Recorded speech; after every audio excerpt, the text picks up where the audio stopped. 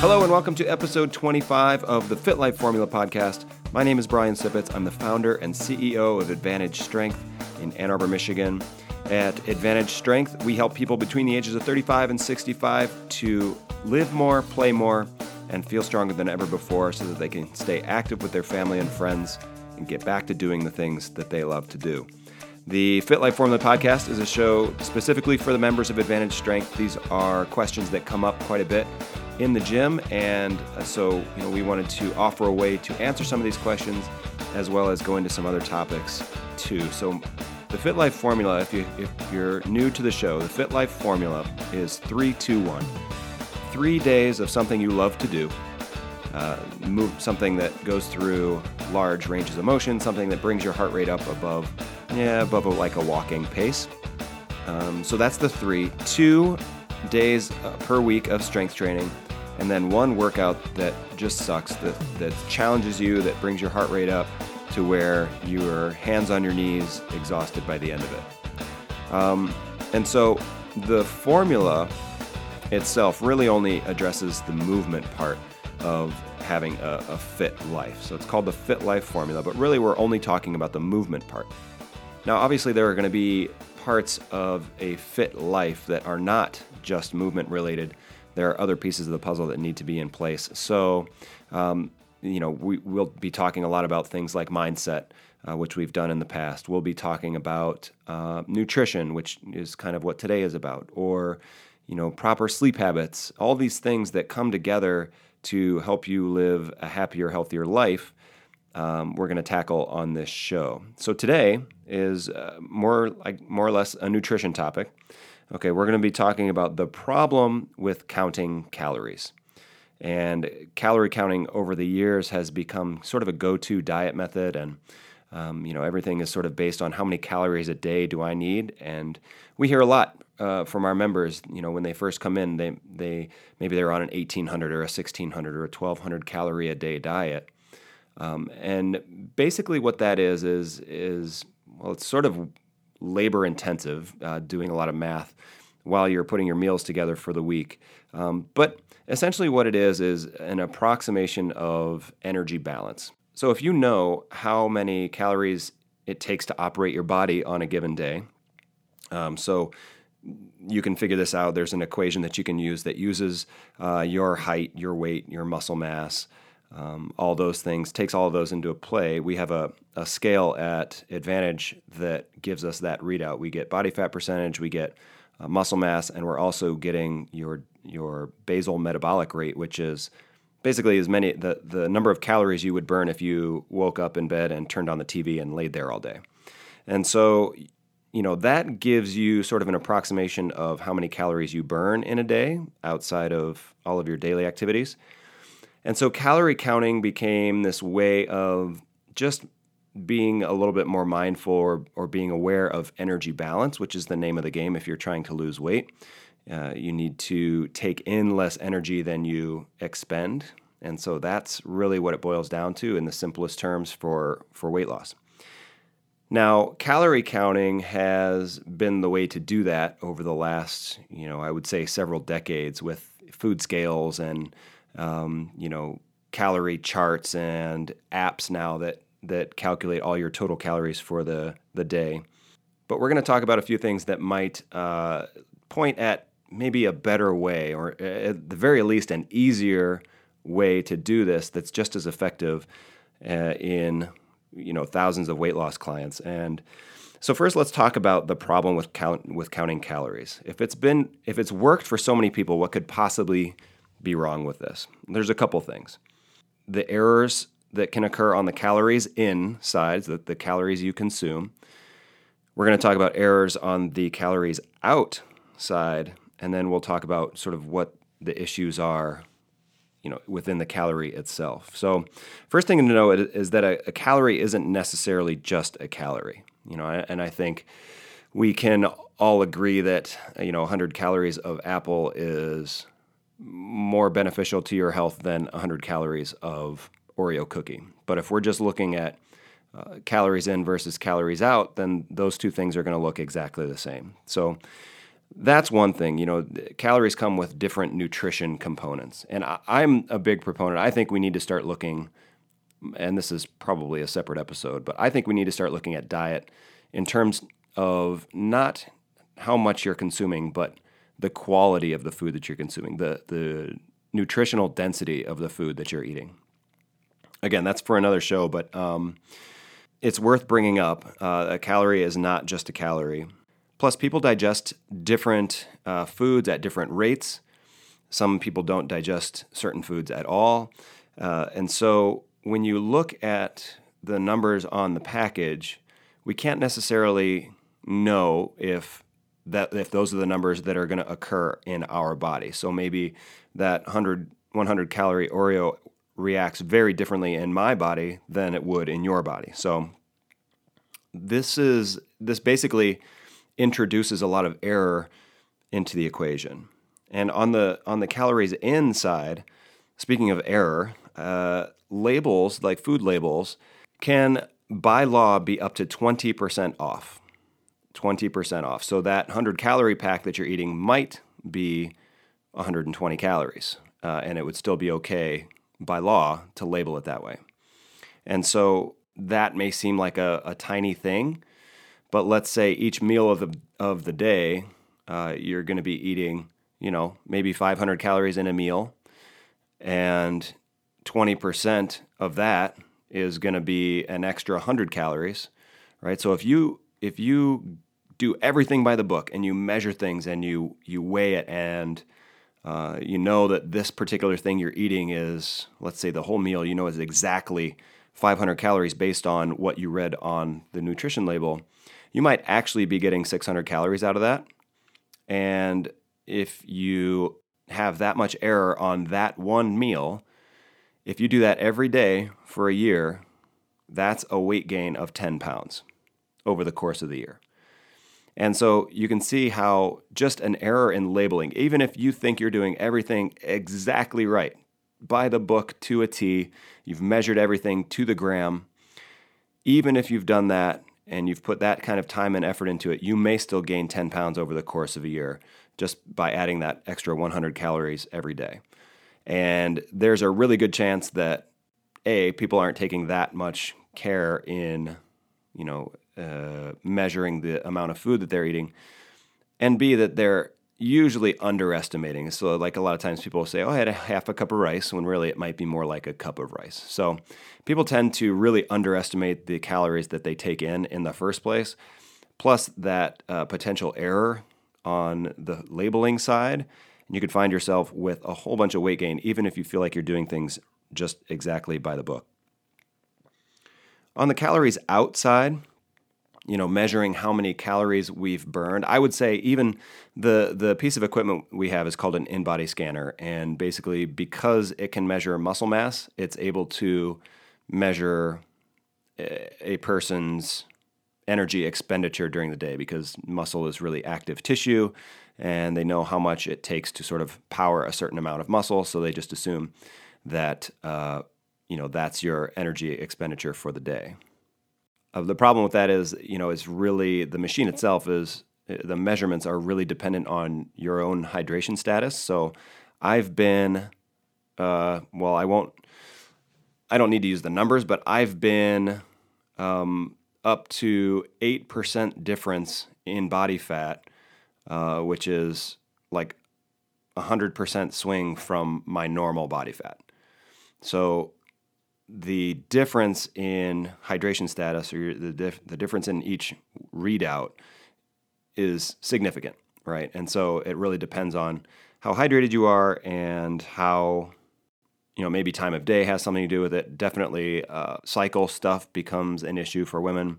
And so we get very different readings there. So we can't necessarily take that as our real basal metabolic rate.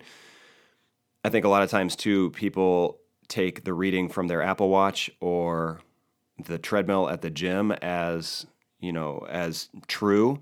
I don't think we can put that much faith in the technology that we have because, especially the treadmill at the gym, you put your hands on and it tells you, or you squeeze it and it tells you your heart rate, which I suppose is easy enough to figure out, but then also your calories burned. I I don't understand how it can do that. I know that for a fact that it cannot. It needs more information than that. So we can't necessarily take that as true on the calories outside. So there's just so much error on both sides of the equation. Number one, on the calories inside, where your body might process calories differently. The calories on the label may not even be correct in the first place. Combine that with the fact that we really kind of stink at measuring food and being accurate at measuring food. And then you combine all of that error with the error on the calories outside, that we don't necessarily know how many calories we're burning.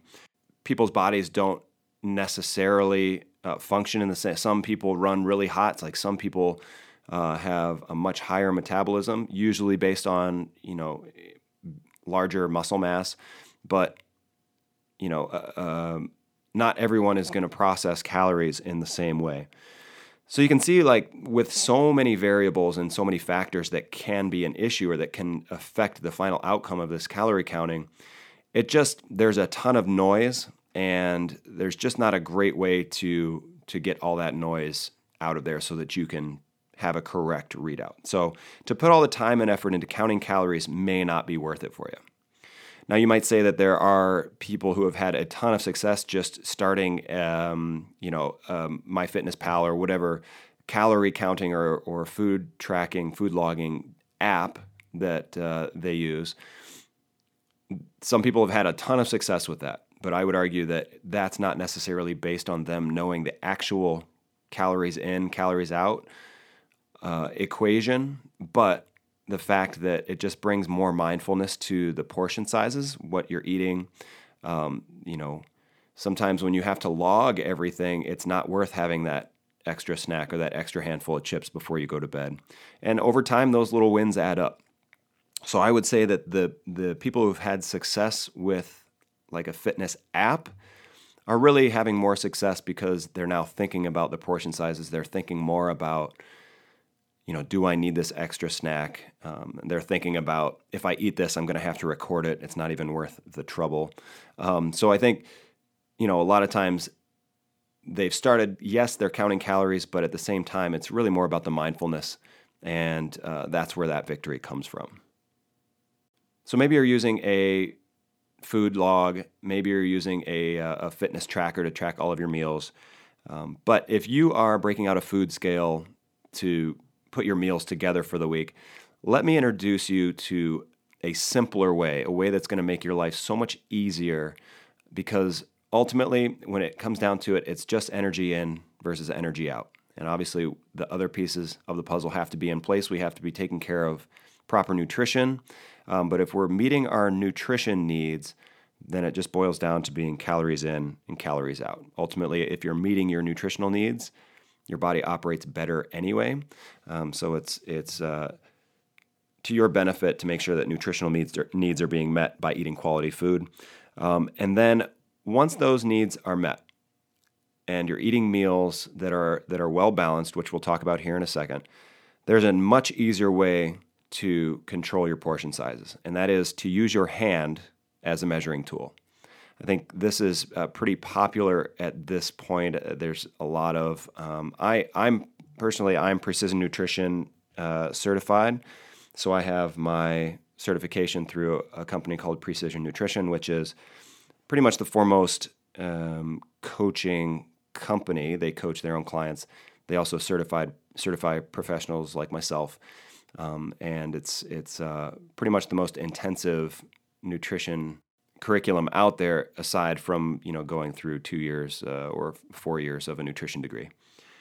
So they've been teaching this for a long time and had a ton of success. Literally thousands of clients have had a ton of success with this, and it's really based more on the simple practice of using your hand as a measuring tool. And here's how it goes. The portion sizes become not in grams or calories, but you look at protein-dense foods like lean meat, fish, legumes, any sort of vegetarian option. You look at those and you're looking for a palm-sized serving. So look at the size of your palm, minus your fingers, minus your thumb. You look at the size of your palm, sort of that inner part, and that's going to be your size of protein. It's 1 for women and 2 for men. And for all of these things that I'm going to mention, it is 1 for women typically per meal. A portion size would be 1 palm size serving of protein. And for men, it's going to be 2. Okay, so palm size serving of protein. Next, cupped handful of carbs. So if you held, for ladies, if you held your hand out and you took that pot of grain or wild rice or whatever it is, and you poured it into your hand, whatever stayed in your hand after you're done pouring, that's your serving of carbohydrate. So I think this is the one that sort of shocks people, and it's quite a bit less than what you would think of as like a pasta dinner or the carbohydrate servings that we've gotten used to. And so there you're cutting back quite a bit, just sticking with that portion size, but it's super easy to do. The next one is a fist-size serving of veggies. So if you took a fist and you set it on your plate, that is going to be the size of the veggies on your plate. Now that's going to be, if you have a raw salad, that's not that much. If you have cooked greens like spinach or something like that, that's a ton. All right, so that's why it's important is to mix it up, some raw, some cooked, some, lots of different cooking methods to cook or prepare your veggies.